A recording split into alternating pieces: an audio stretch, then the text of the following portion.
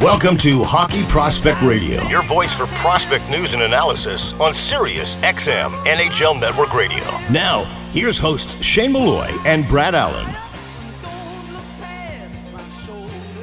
Welcome to Season 19, Episode 17, powered by Huddle Analysis, offering the largest data and video library of players, teams, and leagues worldwide, and Junior Prospect Hockey League, Western Canada's newest developmental stream for student athletes looking to take their game and studies to the next level at juniorprospecthockeyleague.com. Right off the hop, Brad and I are going to talk about the CHL Top Prospects game that just finished transpiring in Moncton. I was there last night.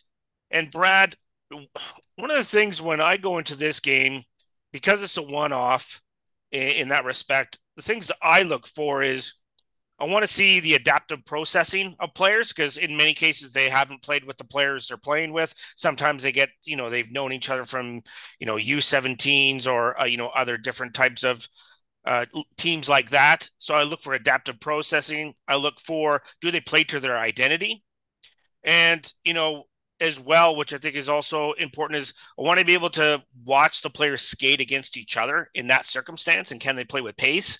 So just gives me an understanding of how they match up against maybe certain players that they would never play against if it's a dub player against a Q player. So those are the things I really kind of try to pay attention to. From your perspective, what are your takeaways? Oh, I'm with you. We talk about it a lot on this show. I think the base of scouting essentially is looking at a kid's adaptive processing ability. I think it's you got preset processing, adaptive processing. One is the two steps ahead type of thinking, almost a chess match type of thinking. Yeah. I always use the base example of this, Artemi Panarin, when he's coming down a wing and he's looking to slow down the play, he's using his preset processing to try to figure out what his trailing options are and then figure out in real time what he needs to do. The real time element is the adaptive processing.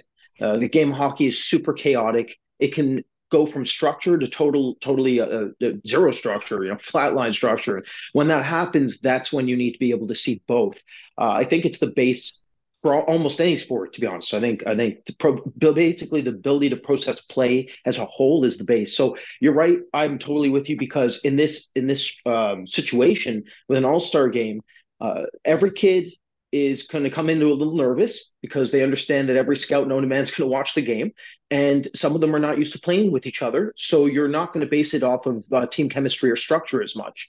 So you just want to see how they kind of work and operate through it dynamically. And so I'm with you from that perspective. That said, I always say this game to me is very much like a Holinka game, meaning from a weighted category as a scout, from a scouting perspective, 100%. I don't weight this game very heavily whatsoever. Don't get me wrong, you can still take something from it, but it's low on the hierarchy of games that really matter to me in terms of figuring out performance. 100%. And I'm always curious to see which players connect with each other. And I think right off the hop for Team Red, and let's talk about this line. So it's the Merrick Vanacker, Raul Bouillard, and Cole Baudin, that line. I thought all three of those players played to their identity. They played playoff style, heavy hockey, down low, greasy, controlled, and managed the puck really well down low in the offensive zone, drove pucks to the net, threw pucks at the net, forced the defensemen and the forwards defending them to try to battle them in a grinding way. And I thought they took advantage of almost every line they played against, because they just knew if they got it in deep and they could cycle and find each other, that they were going to cause a little bit of chaos. And I thought that line caused chaos. And I took notes of all three players. I think they just understood what they could get away with, right? And then once they saw they could do it, they doubled down, and then they tripled down on it, and until someone could counter or have an answer for them. And I don't think anybody had an answer for them all game. Yeah, it's one of those situations where it comes down to team chemistry. They don't know each other that well, so it's one of those situations where keep it simple. and then play really hard, and good things usually happen. It's very much like a depth line that plays north-south and tries to be Yeah, chippy in the they were NHL, in right? playing in straight lines. Yeah, Straight lines, and just trying to be as heavy as they can. There's a reason straight line hockey exists, right? Even at the NHL level, it exists a lot. It's because it's very effective when it's done correctly. Pressure is very important, and one of the best ways to generate pressure is by operating in straight lines. So I thought they were fantastic. Boilard is a prospect. Jerome Berube brought to my attention. he's greasy, I eh?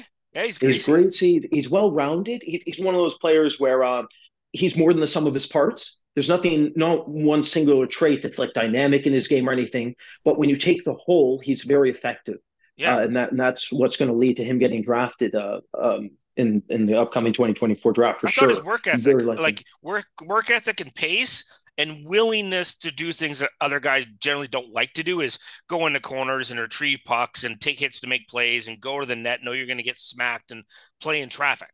Like that's a will. Like you got to want to do that. And not everybody wants to do that unless there's a prime scoring chance sitting there. And I thought that was the part to me that jumped out to me in his game. Absolutely. He's a competitive player, and you're right. He's very consistent with that aspect of his game.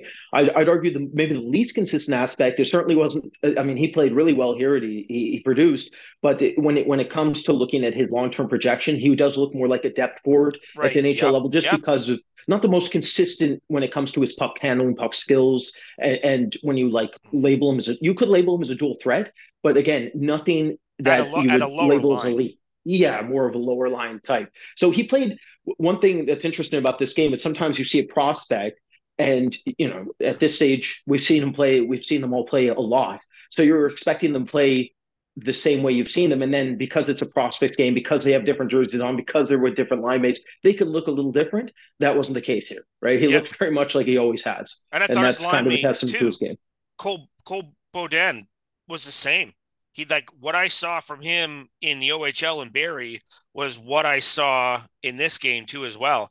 Like, what I liked about him is he tried to impose his will upon the game and upon the opposition. I'm going to impose myself physically, and you either have to match it or I'm just going to run you over. And that's what I thought he really tried to do, is impose his will. And I always look for players who try to impose their will on the game, particularly in a situation like this. Yeah, absolutely. It's one of those situations where you want to see how certain players suppress high skill players in Yeah. this type of situation, right? Because that's what you're dealing with. Top prospects game, you're dealing with some of the best talent in the draft. So how do they minimize that talent if they were considered more of a depth option, right? And that's exactly what that line did. They managed to suppress talent by generating pressure. Yeah. And doing it in a way where it's a physical toll against the other team, regardless of what line you're at. So if you're trying to battle against them in the defense, they're going to exact a physical toll on you. And do you want to be willing to take that? And that's what I thought was really interesting from that standpoint, was he willing, were they willing to do that? And I thought for the most part, the opposition really didn't want any part of that line. For Team Red as well, not a shock, but I think it showed everybody what Sam Dickinson really is as a defenseman and what he can do in a lot of different situations. So I thought I saw glimpses of like that potential in this game where you're like, oh, that's right. Like, this is who he is as a defenseman. There's a reason why he's going to get drafted in the top 10. Well, I mean, he's one of those situations where you look at the top of the draft, right? Zane Perrick is now getting mentioned in the top 10 a lot, though I'm not on board with that just yet, even though he's a tremendous talent. But you look at Artyom Levshinov, you look at Anton Salayev, Yep. even if you look at Yakemchuk, who was in this game, Yep. there's a lot of not flags, but some of them have flags depending on what you're looking for. St. Peric certainly has some defensive flags, some energy flags when it comes to ramping up his energy systems. And the way he skates, he's very upright, which you don't want to see for a defenseman because it takes away some of his stick positioning, which he's going to need because he's not overly physical. Yakemchuk, he can skate over the top of himself, and he can have some difficulty with his consistency in terms of using his vision. He can be over reliant on his shot. Anton Salayev, right? Massive defenseman, but he's Russian. And then Levshinov is very polarizing, more so than you see publicly. So when you look at those defensemen, and then you look at Dickinson, Dickinson's the one that it's just the most well-rounded, and you know what you're getting. You're getting a tremendous skater. He's coming out of London Knights system, so you know the development path is there in spades, and he's almost the guarantee of the bunch, where there's more questions, right? He's the safest bet. Yeah, he's the safest bet, right? Yeah. So the question then, when you're looking at it from a drafting perspective, is okay, what's the upside, right? Is the upside warrant top 3 pick, top 5 pick, top 8, top 10, right? That's kind of the way you have to look at it, because he certainly looks like at least a top pairing defenseman. He looks at least a number 2.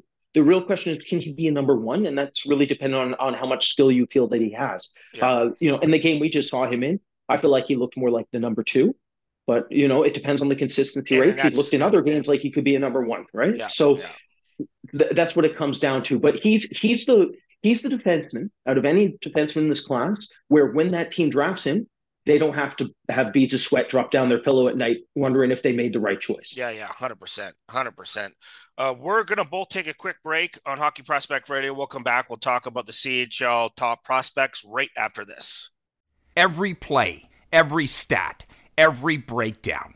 On their own, they're essential, but altogether, they're undeniable. Introducing Huddle Instat, a new advanced data platform that integrates with Sports Code and every Huddle product you rely on to create an all-in-one data powerhouse. Huddle Instat's advanced tagging and next-level stat reports help you develop your team, and its global film library helps you find the missing piece to get the most out of every second of film. Visit huddle.com/HPR to learn more. The Junior Prospect Hockey League is Western Canada's newest elite developmental stream for student athletes looking to take their game and studies to the next level. The JPHL features professional coaches and skill development coaches, along with comprehensive practice, game, and academic schedule, allowing athletes to be successful in a more cost-effective model compared to similar hockey and school programs. To learn more and see why the JPHL is the ideal choice for your student athlete and family, visit juniorprospectshockeyleague.com. Fractal Hockey Consulting. Everything we do, we believe in challenging the status quo in hockey. We believe in thinking differently. We provide interdisciplinary solutions that are personally designed, simple to use, and user-friendly. Through an integrated series of best business practices, and we design solutions for both hockey operations and hockey business operations. Contact us at fractalhockey.com.